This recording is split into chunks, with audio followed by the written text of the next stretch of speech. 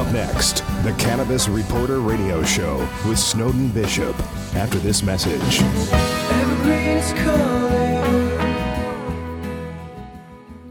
Most people don't realize that cannabis is serious business that requires serious technology solutions. Hi, I'm Terry from Sunstate Technology Group, where we are seriously proud to provide technology and security systems that help cannabis companies compete and succeed. From planning and expansion to hardware and daily IT support, I'm here to tell you that having the right technology is critical to security and smooth business operations. Partner with a technology team that understands the unique needs of this industry. For details, visit sunstatetech.com/cannabis. sunstatetech.com/cannabis. And now, it's time for the Cannabis Reporter Radio Show with Snowden Bishop.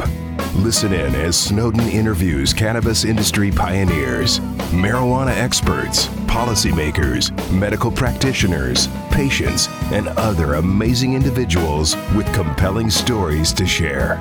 It all happens right now. Here's the Cannabis Reporter, Snowden Bishop.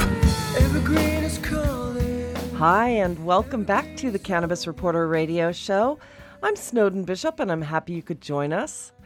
If you were alive during the Nixon era, chances are you remember the anti-marijuana TV commercials, which got about as much airtime as today's pharmaceutical commercials get.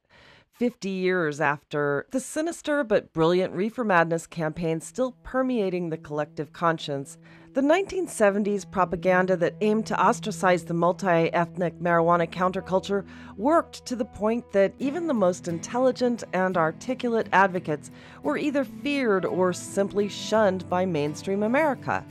Making cannabis acceptable in mainstream perceptions has been as much or more important than making it accessible to the masses. Although public perception has changed dramatically in the last decade, the stigma hasn't entirely gone away. Shifting the paradigm has taken a concerted effort on the part of activists who learned the hard way that showing up on Capitol Hill in tie-dyed t-shirts smelling like marijuana would get them nowhere if their goal was to convince an already skeptical audience of Ivy League-educated lawmakers about the virtues of weed. When California became one of the first states to legalize cannabis for medical use, dispensary owners realized early on that presenting their stores like smoke shops would alienate new customers, especially baby boomers who spent their entire lives shying away from marijuana because of the cultural stigma. While they're of the age group that need cannabis the most, they remain the hardest to convince of its legitimacy as medicine. They're least likely to feel comfortable in the unfamiliar setting of a dispensary and the most likely to feel a bit intimidated asking for a substance they'd been taught was an evil drug. The industry has matured in the public eye by suiting up and showing up as a sophisticated sector that has earned the public trust. Activists look more like high-paid C-level executives than flower children getting high in a Summer of Love era B-movie. Dispensaries look more like high-end retail establishments than the smoke shops appealing to hippies who want to get high.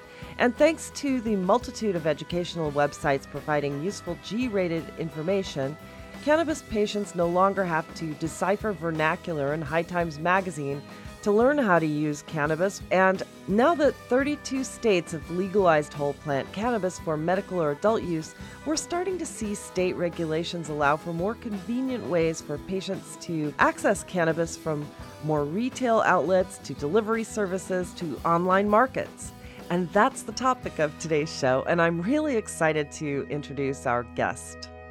Andrea Brooks is a cannabis activist, lobbyist for social change, and entrepreneur with a passion for health and wellness.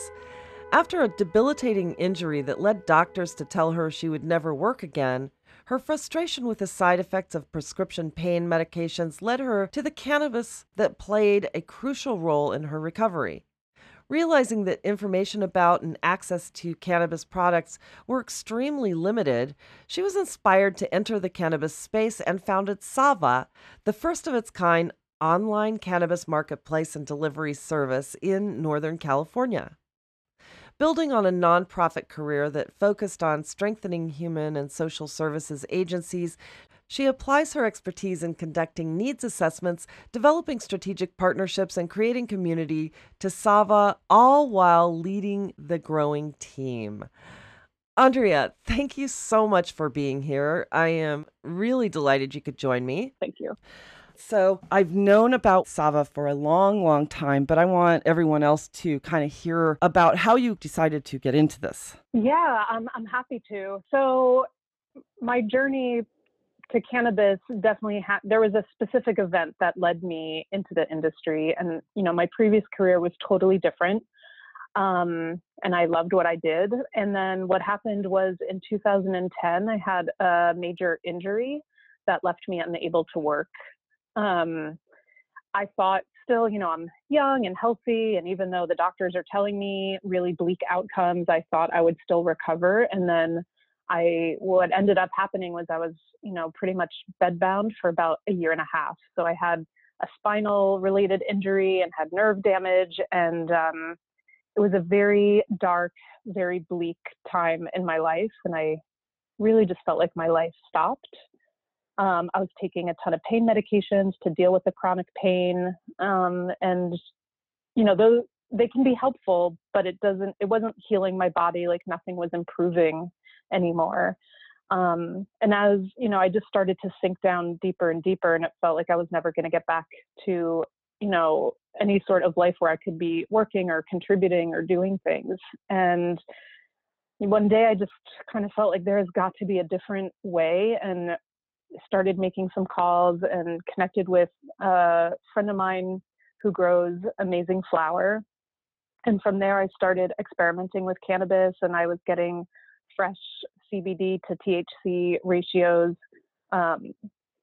made for me. Both, I was both smoking and taking tinctures. And the introduction of cannabis into my routine was a complete game changer. And so it was also completely unexpected. I was not someone who was a cannabis person. It was like, it took me almost 2 years to even think of using cannabis for pain and inflammation. And I look back on that and I'm like, that is just so crazy. And the reason for that is that there wasn't, the type of education that there is now. It was, we're talking 2010 to 2012.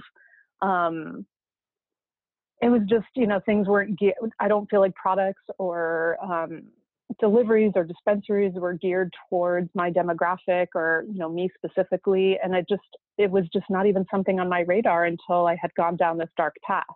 And so creating Sava is really the answer to the question of like, why did I not come to cannabis sooner? Because I don't, and that was really what led me to create Sava, was like, look what this did for me. I also had someone that I knew that grew it. I knew exactly what I was getting. I was having guidance. I was having transparency. And once I continued to heal and, improve, what I wanted to do was replicate my experience for others. What year was this that you first started Sava? I started working on Sava in 2015.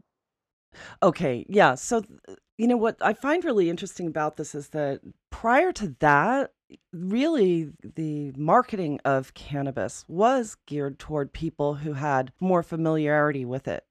And I think I was probably like you.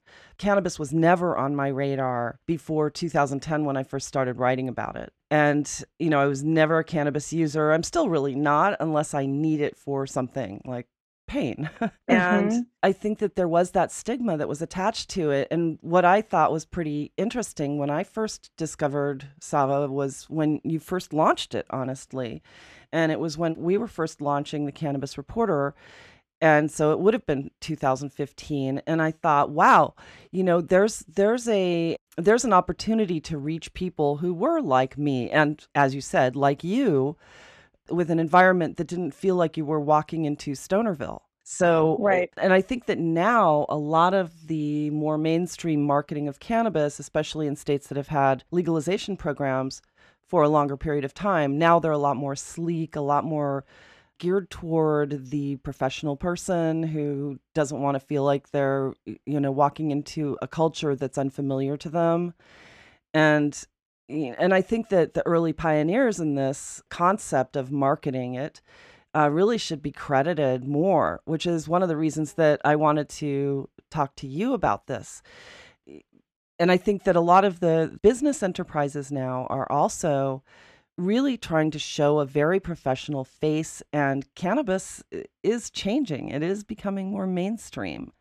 But it was interesting to also hear you talk about your journey, because I think a lot of people, when they have a serious injury like that, a lot of people don't think automatically, oh, cannabis can help me. So I think it's important for people to hear that from you. And at the time, were the doctors giving you opioids and other drugs to try to cope with it? Yeah, I mean, I was prescribed so many different types of pills, and I didn't want to take them all. I took what I felt was necessary to break the pain cycle. I also really learned that when you are in intense chronic pain, you will take whatever to make it stop. It's just unending, and it feels just like it builds, and and it takes such a mental toll as well. So yes, I was taking opioids. I was taking a lot of different medications.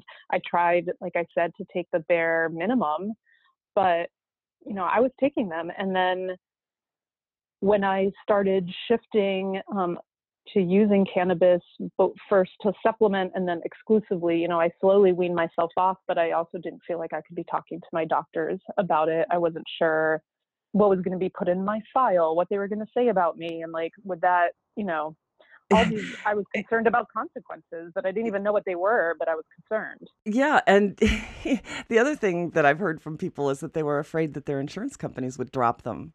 If the doctors put into their files that they were, supplementing their regime with cannabis therapy.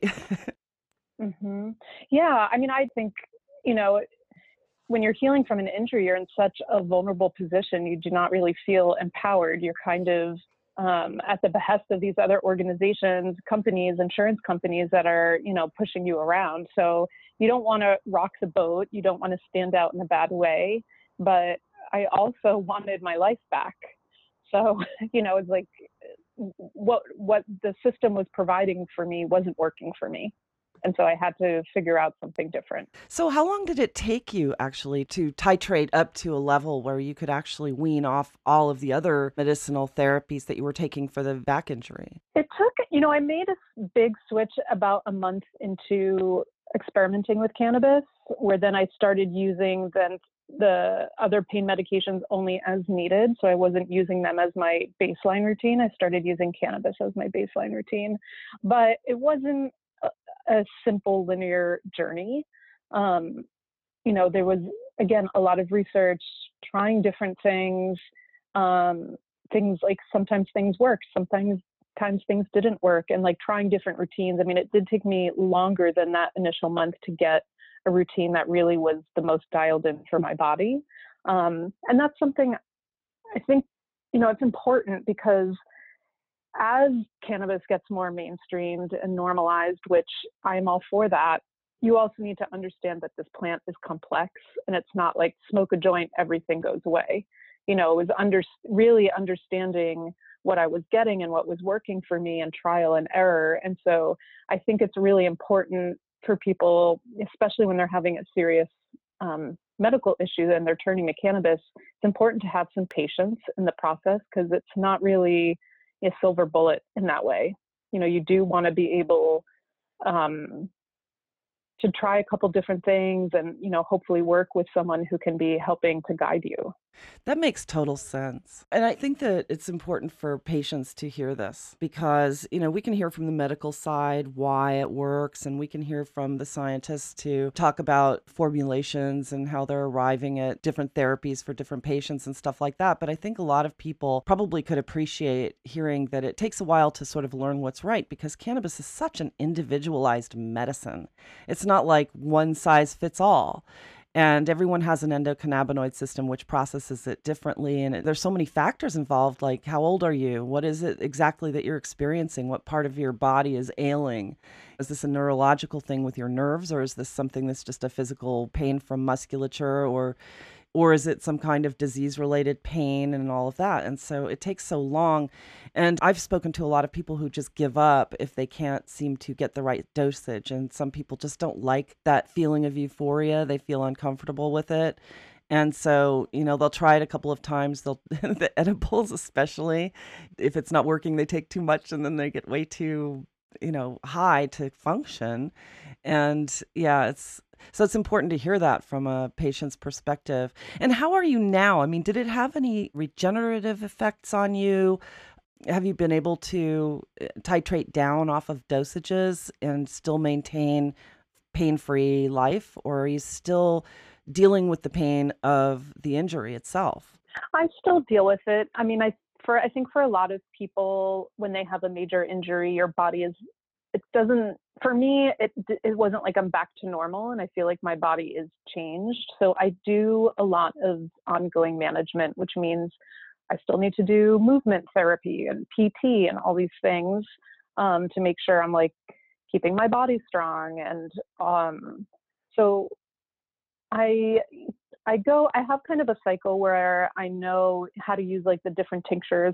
I use a lot of tinctures and topicals, and I smoke. I mean, I use everything, but I have different routines for different types of days. If I'm waking up and my pain is more intense, then I know what to go towards. And it goes up and down. If I push my body too hard and I think, I can work a 12-hour day with no repercussions, like that is not really true for me anymore. I mean, that's a long day, but I still have to manage things every day. And I still sometimes can't believe this story of mine. It's like, it was such a dark time. It feels kind of distant and surreal at this point. But the second I push myself too far, pain comes back more intense. So there's like my day-to-day management, and then there's also flare-ups that I'll have, which is a little bit of a different protocol. Right. And I want to talk a little bit about the marketplace, because first of all, can people go on there? Obviously, you have a lot of CBD products that now, fortunately, we're able to order from anywhere in the country. Well, it depends on who you talk to, but I have so much to say. I know. And I'm sure that you've run into some pretty challenging situations legally too. Tell me a little bit about that. Yeah. So, what's important is, I'm in California. We're based in the Bay Area. This is, we have a license in San Francisco. So we are still beholden to the cannabis laws within the state of California. And that still means, of course, because it's not federal, we can't go out of the state. And that we are, we follow the laws very strictly. We're very bullish on compliance. So that's one thing. We currently serve the larger Bay Area, so we deliver to over 50 cities, and they go out of our primary hub. But that means, yes, like we cannot deliver again over a state line. With CBD, some of what you're referring to, or a lot of what you're referring to, is hemp derived, where people are able to ship and sell it elsewhere. As where I am in California, it is not legal for a licensed cannabis company to sell hemp derived CBD. So we are still separate from that market. I also have a lot of concerns about that market. I think there's an incredible amount of potential, but there's also a real lack of regulation and not really understanding why you would choose one dosage over another, and what's really in these products. So I think there are some really high quality hemp derived CBD companies, but I also think they're few and far between.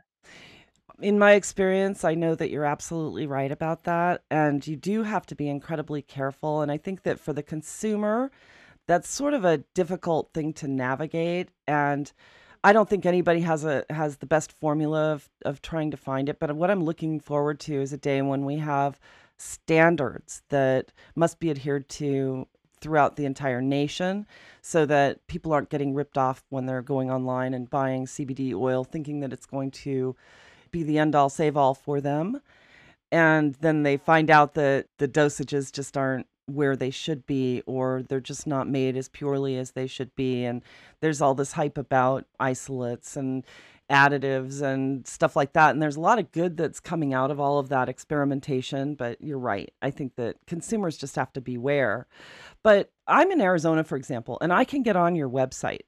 So what happens if and you're not allowed to sell hemp-derived CBD, so essentially it wouldn't be allowed for me to order something and have it delivered to me here in Arizona. Yeah, our site is configured that if you went on through, you will not be allowed to purchase because you can only purchase in a existing zip code that we serve.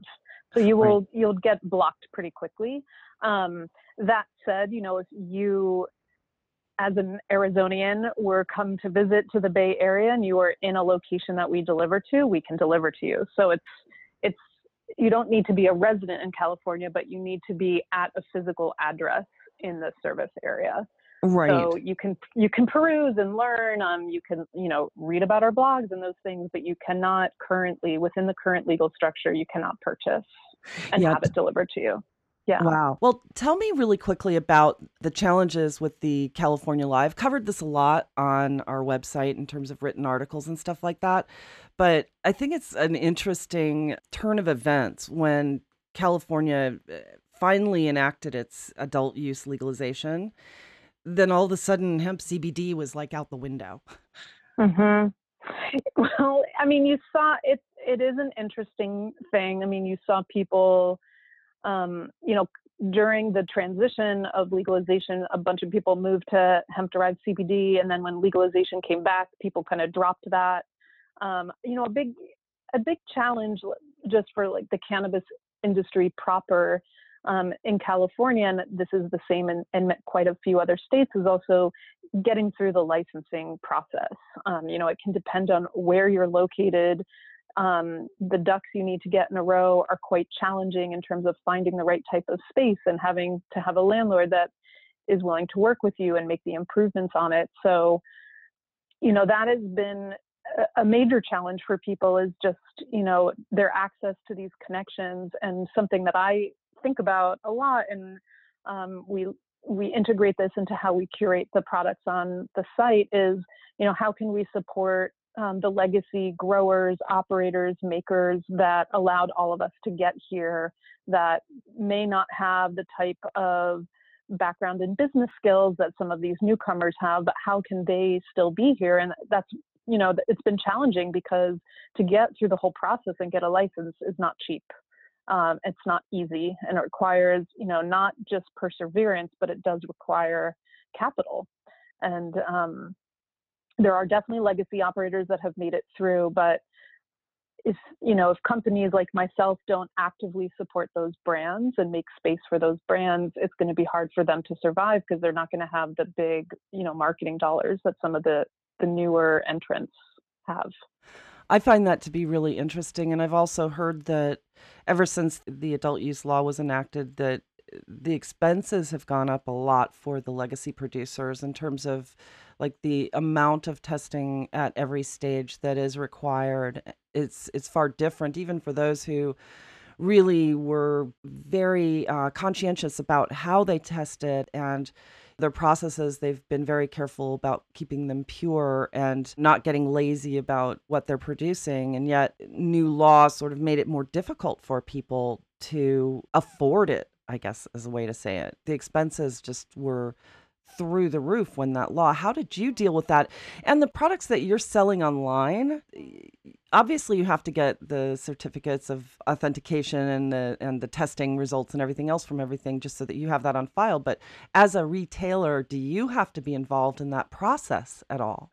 So as the retailer, there's a whole process. We work with brands and you can create great partnerships on the marketing side, but when you purchase a product, you're not actually purchasing it from the brand, you're purchasing it from a distributor, which is a different license type, and they hold the product, and that's where the order actually gets put into and fulfilled from. So from the perspective of compliance, there's all these different steps one needs to go through. So this plant, from origin to where it lands on a shelf to where it goes to the person, is tracked all the way through, and there's documentation all the way through. So yes, we look at things, we, for every product, we have a way that we select the companies that we work with, that's very specific. And then once we have that relationship, with every order, there are different test results, and we look every single time. I believe it's very important. Those test results are onerous and expensive, and I think there needs to be some change around them. And also, it is great to see the level of detail about something that people are taking into their bodies. So I love seeing the test results. I will, every once in a while, there'll be something where I'm like, well, what does this mean? And being able to have that knowledge is really helpful. Again, because we started talking a bit about the hemp CBD world, like there's not that level of detail there. And we know hemp is a bioaccumulator and sucks up, everything that's in the soil where it's grown. So with the products that we carry and seeing the test results, we know how clean it is. And that is a great thing. You raise a really interesting point about that. From seed to sale in a way, but it's like from seed to ingestion. Ingestion. But it might seem like a complete pain in the for the industry to have to go through these hoops that no other industry has ever really had to jump through. But on the flip side, I wish that the pharmaceutical industry had to comply on this level, because we really don't know what's in these medicines. And, half the time you don't know whether they're made from animal parts or if they're made from, some kind of toxic petrochemical binder, or, what country they're made in. You get a prescription from the doctor, you rarely ask questions because it's coming from a doctor, it's coming from a pharmacy, and you think to yourself, oh, well, we've got the FDA and they protect us. But we're finding lately... Yeah. And I did an article on this lately because, the FDA was starting to insert itself in just the CBD market and, trying to apply some of the rules to the CBD market that they weren't even applying to the opiate market. There's a lot of big money that's into our elected officials and also into the appointed officials. There's a lot of lobbying that goes on for these rules that are made that really deeply impact consumers on a very core level. Your health, there's nothing more important than that, right? So if they're allowing some of these opiate manufacturers to create drugs that kill 40,000 people a year and allow them to come up with new products just by, flipping a tag on a molecular roadmap, if you will, without going through the testing and without proving the safety and efficacy, and I did an interview with someone a few weeks ago that said, there's only 30% efficacy required by the FDA on these pharmaceutical companies. And yet these rules for cannabis are so stringent. So, it really would be great to apply some of these same rules to the pharmaceutical industry so that there's a more fair competition for everyone who's involved in it. So, the hoops we need to jump through to be in this industry and be selling products compared to, other medicine, let's say that's out there that can even just be gotten over the counter, forget a prescription, is pretty bananas. Because yes, it doesn't feel like there's the same type of transparency in other components of the pharmaceutical industry. So I think there's a lot of feelings that we are being held to a higher standard. And there's a higher, burden, higher cost to entry, all these types of things. And still this industry is thriving. And again, I would say for the smaller type of operators, for the legacy operators, we're all here because we really believe in it. And that's why we're here. That's why we're going through all these crazy ups and downs, because people have a misconception, like you're in the cannabis industry, you're just like rolling around in cash all day. It's like, no, it's like running any other business, all the challenges. And then you have this whole other new legal layer on top of it that everyone's trying to navigate at the same time. It's challenging, and it can really wear you down. Absolutely, it can. And I really wish that elected officials would start to really, truly understand the importance of this industry. And I think they are. I think that they're doing it more from a criminal justice point of view in a lot of ways, which I think doesn't really help their case. I think that they need to start getting the the people who are really leading the medical side of it too, to go in and explain how important this is for people. That endocannabinoid deficiency is one of the largest causes of age-related disease in our country, and nobody really knows about it. Mm-hmm.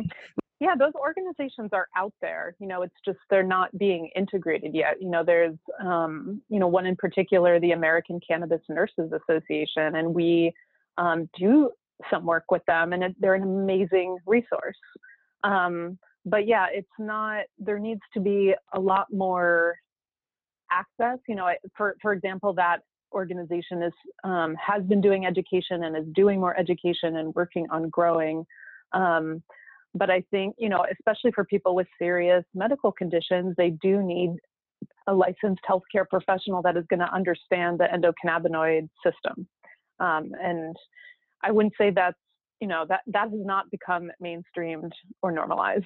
And I think, the folks that make up organizations like the American Cannabis Nurses Association have taken a lot of risk as well. There's a lot of judgment, that stigma. Are they going to get, pushed out of their place by starting to talk about cannabis a lot? So again, it's with legalization, there's a lot of opportunity, but it's not a linear line, and it has a lot of bumps in the road.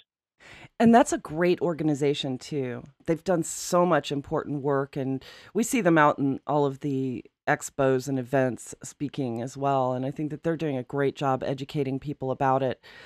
And I think that some of the medical schools are now starting to understand the importance of adding cannabis-related curricula in their programs, in their syllabi. So it's coming.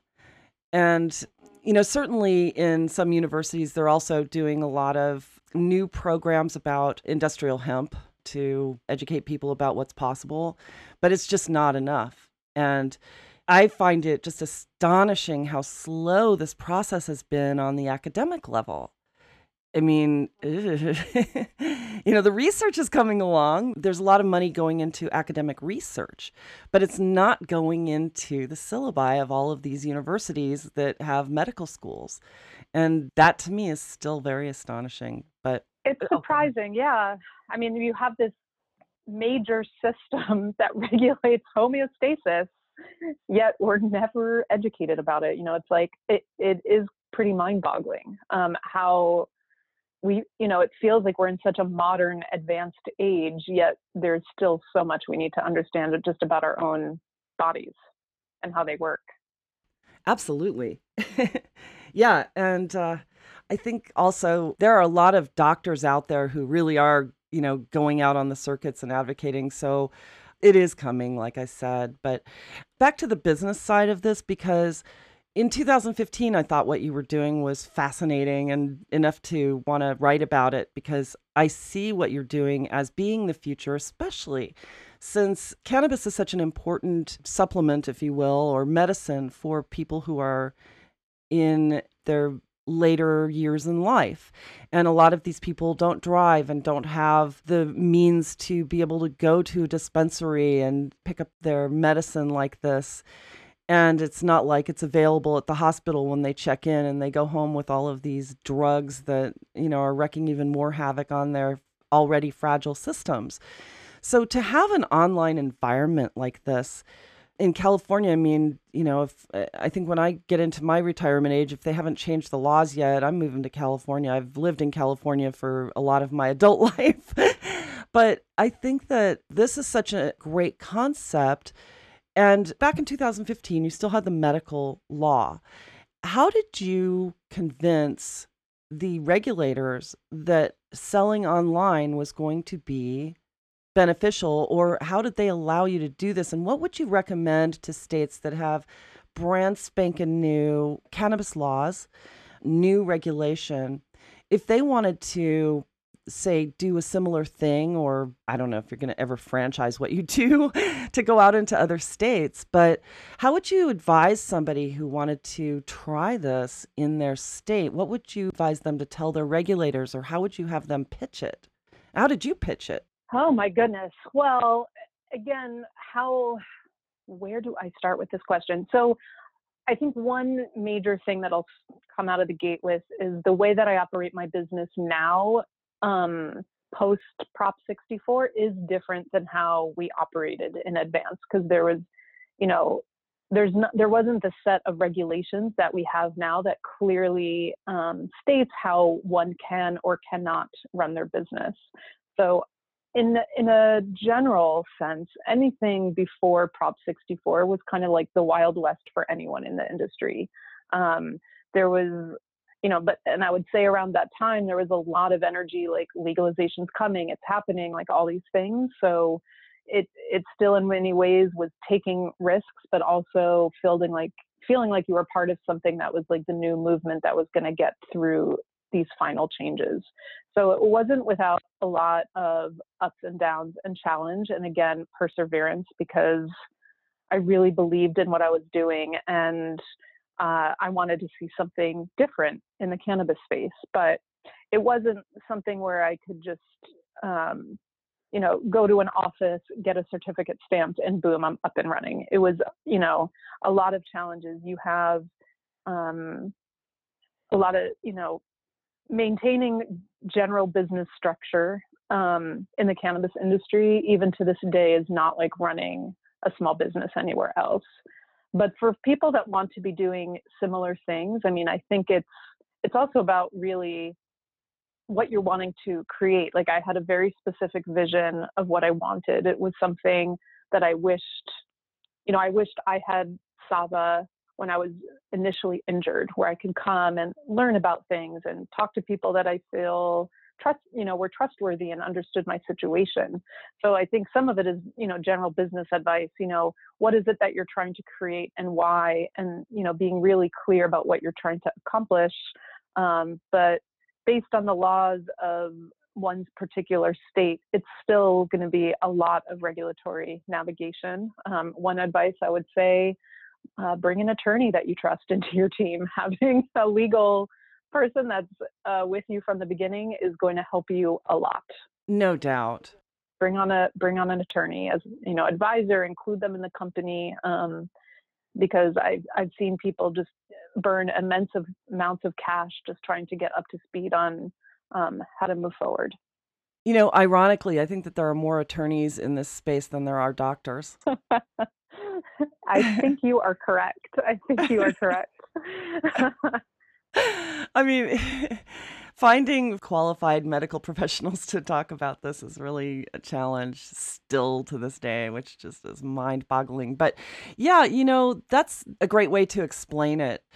Attorneys can help also with the licensing and all of that. And so you have do you have a dispensary license in San Francisco, or is there a special license for having the online environment? There's different license types with regards to retail. There's, and what I have is non-storefront retail. So there's like the retail licenses for the brick and mortar dispensaries, and then there is, the retail license for a delivery service, which is what we have. So that means that, that license is tied to our location. And then that's the place where, product is stored and distributed from. So it is a very specific license type. There was a lot of work done in California to make sure that there were delivery licenses, because initially they weren't included, and delivery is huge. Aside from the fact that just in general, getting anything delivered to your door quite quickly has become the norm. People expect it. There's also the fact of some of what you were mentioning earlier, is that there are people that for the folks that this is more of a medical usage, they need that, and that's why I came to, that's why I gravitated towards delivery as opposed to wanting to open up my own store. Was I was one of those people that needed something brought to me. Those bad days, you can't move. You need someone coming up to your door. And also that person, for me, I want someone I feel safe coming to my house. That's a really interesting point too, because if they're laid up, they can't drive, they can't go anywhere. I mean, this is a fantastic service, I think, and it really is heartbreaking that this isn't available in every state. because it really is such a, and you know what? I think it will be eventually, but we're still in the doldrums of prohibition, unfortunately, but we'll see. Will you be expanding into other states, do you think? Have you even thought about that? I do think about it. I think about it all the time. Currently, like I mentioned, we're rooted in the Bay Area. We are working this year on expanding to other areas of the state. So that's kind of my initial focus, is to make sure that we are rooted in numerous areas in California. So that's working a lot on that this year and next year. But yes, we are thinking about coming to different states and what that would look like. In some ways it is starting all over again because you're working within each state. Some of my larger visions is to be able to be as actively involved in policy and lobbying efforts as possible, because I love doing that type of work. That said, this business kind of takes all of you, and it's hard to do that. I mean, I think in many ways it feels like you need to be your own personal lobbyist and running your business and a bunch of other hats, and that at the end of the day, then you need to really focus on your business. Sometimes you can't wear all the hats in a day. But I think, there are great organizations working towards these change, and I think we will get there as well. I feel the momentum is there, the movement is there, and there are people that are legitimate converts. And I think that's why it's so important to get people's personal stories out. I hope recreational is everywhere. I hope soon this is federally legal. In the meantime, till we get there, I really want those medical laws in place so that people can be benefiting that really are in need. Yeah, it's been such a challenge. And and the fact that you're interested in the lobbying side of it too is really important. And I think that everyone who has a cannabis business should be out there talking to their legislators, both on a national level and a local level as well. So the zip codes that you service, are they primarily in the Bay Area? Or if I were in San Diego, could you deliver to me because I'm in California? That is an excellent question. So our zip codes right now are all in the Bay Area. We do kind of an hour northeast west, all around San Francisco. Theoretically, I could deliver to San Diego because the regulations state that a licensed delivery operator can deliver to any physical address within the state of California. That said, the most that a car can carry at one time is $5,000 worth of retail product. So it's not a good business strategy to be then driving from San Francisco to San Diego for if that's the maximum of product you could carry. But what about private pilots? A vehicle is a vehicle, right? So you've got airplanes, you've got trains, and you've got cars. Sure.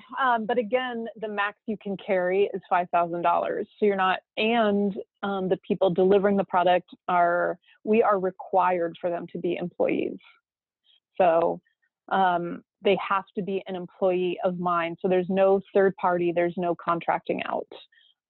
So my delivery people work for me, they're employees of the company. And so, yeah, going to these far distances is not, for us, that's not the right business model. We want to get our hubs closer to these locations and then deliver from there. Yeah, understandable. Well, it was worth a thought anyway, because I thought, there are probably, pilots, private pilots who like to fly for, all sorts of reasons are a dime a dozen. And, a small aircraft isn't going to take as much fuel as like hiring a jet to take something down to, another city or what have you. But yeah, I was just interested to know what is possible there. And even if that was covered, that pilot would then need to, you can't transfer the packages either. So that pilot would then need to be the person that is bringing them door to door. So you couldn't have the pilot drive or fly down there, not drive.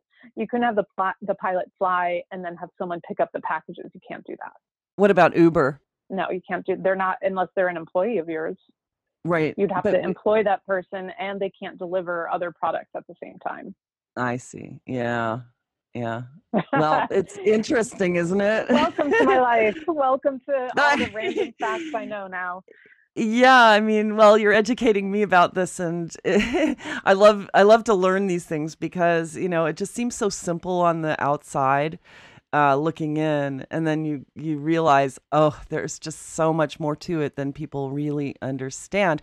But you know what? It's good to hear you talking about it because anybody in California, or in Northern California anyway, who goes onto your site can, if they're hearing this, they can have a whole new appreciation for everything that you've had to go through to be able to provide this service.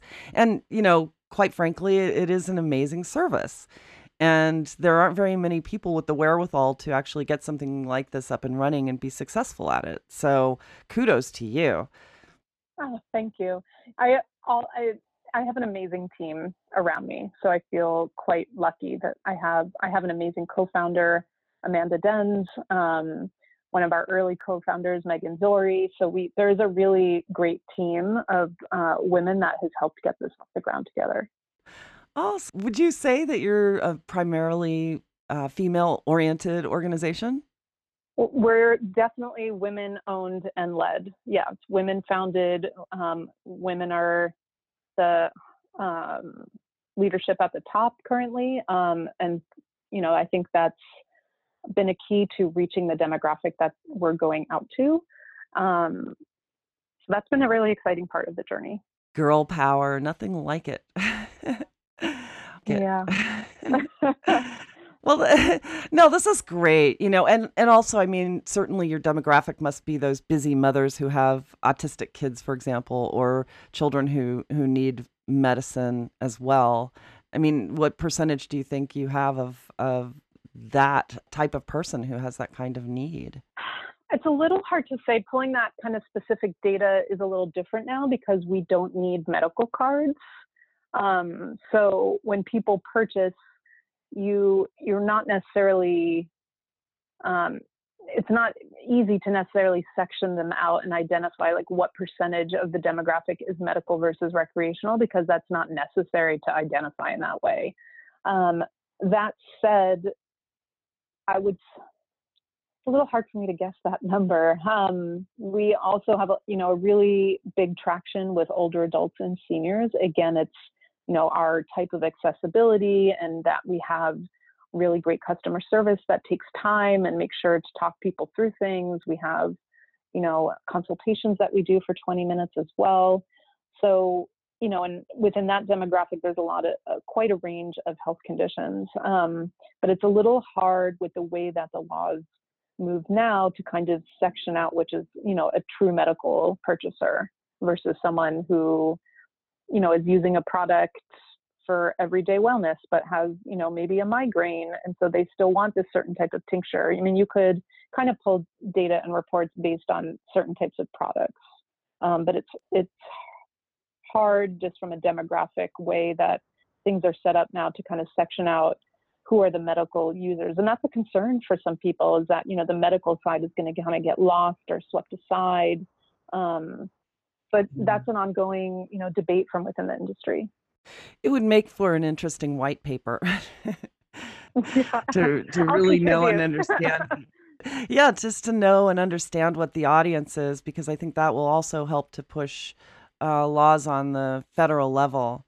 And, something else that you solve too, especially for the elderly, is that stigma of, going into what could be daunting for some people, into a dispensary, and I mean, I'll never forget my first foray into a dispensary. It was intimidating. I felt very ignorant, and I felt it was just intimidating. You walk in, and in Arizona, I mean, you have to show your medical card, and, you feel like you're walking into Fort Knox. But for people who grew up in that generation of, either Just Say No or the Reefer Madness, Devil's Weed generation, I think that it is one of those daunting situations if they're not accustomed to it. So, yeah, it's interesting. So, as we get closer to wrapping up here, do you have any other pressing thoughts, things that you feel that people in not just California, but in other states need to know? Oh man, where do I begin? But I mean, I think a lot about education, and and how me as a business owner, what is, responsible for me, which means a commitment to education. So I'm really interested in seeing that momentum continue so that people can actually understand what this plant is. So I think a lot about, the next stages, and that there has to be a lot more education to help get us there. And also education around some of these social justice issues, that there are people incarcerated while some of us are legally able to operate businesses. It is something I think about quite frequently. It keeps me up at night. And I think there's a responsibility for retailers to also, or anyone in the industry at any stage, to be active in that. We're in San Francisco here, we've had individuals have their records expunged for cannabis offenses. And so these are things that I want to see unfold in other areas of the country. And this is kind of, I think, why people have such commitment and passion and activism around this is, one, this is something that can be helpful, and two, it's been criminalized. And so you need to kind of, it's a multi-pronged attack. And I am excited, though, where the industry is going to go. I'm happy to be here. It has been an experience, and it's been an experience that I'm interested in, continuing to stay on board for. Well, it's amazing what you've done and amazing what you continue to do. And, I just have to congratulate you. It's a beautiful site. And even if you're in Ohio, you should just go check it out and see what it is that has been done here, because I think it is definitely a harbinger of the future. Because I think as we do get into federal legalization, this is going to be a service that is necessary for a lot of people. I mean, and you think about it, this is medicine. People need it. And if they need it, chances are it's inconvenient to, get up and go to a dispensary or to wherever it is that you can purchase cannabis. So, so I see this as a definite future endeavor for all states. I'd love to see it everywhere. So, but Andrea, thank you so much for, what you do, and thank you for joining me today. I'm sure that this has been very instructive for people, but I thank you. Thank you. I had such a great time. Talking with you was incredibly easy. I want to do this again with you. Great, Andrea. Thank you so much. I'd love to have you back, so let's keep in touch. So once again, it is time to bring yet another show to a close. I'd like to personally thank my guest, Andrea Brooks, for sharing her insights and knowledge with us today. If you'd like to learn more about the work that she's doing at Sava, please give us a visit online at thecannabisreporter.com. Click podcast to find today's episode, and there you will find her bio and a link to her website. We have so many people to thank. First, I'd like to express our gratitude for our radio sponsors, Sunstate Technology and Healthterra. We certainly couldn't be doing this without you. I'd also like to thank Eric Goodall, composer of our theme song Evergreen, the team here at the Cannabis Reporter for always making us shine, our programming directors at XRQK Radio Network and Society Bites Radio for broadcasting our show, and our media distribution partners, Newsbank, Compassionate Certification Centers, and Cannabis Radio for helping us to spread the word. And last but not least, thanks to all of you for listening. I'm Snowden Bishop, inviting you to join us again next week, same time, same place, for another episode of the Cannabis Reporter Radio Show. Until we meet again, be safe, stay informed, share what you've learned, and make it a great day. Evergreen is calling. Evergreen is calling. Evergreen is calling. When you think of chips relative to cannabis, microchips may not come to mind. Hi, I'm Terry from Sunstate Technology Group, here to tell you that our chips help cannabis companies compete and succeed. From planning and expansion to hardware and daily IT support, Sunstate proudly serves the technology needs of the cannabis industry. You know that having the right technology is critical to security and smooth business operations. Partner with a technology team that understands the unique needs of this industry. For details, visit sunstatetech.com/cannabis. You're busy, running around from work to kids to evening events. Healthcare shouldn't be adding to your daily running around. Simplify your healthcare with Healthterra for only $15 per month per individual or $18 per month per family with up to 9 kids, by the way. You can eliminate doctor office visits with 24/7 access to doctors via phone, video, or the mobile app. Not only do you get prescriptions filled over the phone, but save up to 85% on those prescriptions. This is a supplemental plan and not insurance. Healthcare made easy. Healthterra.com.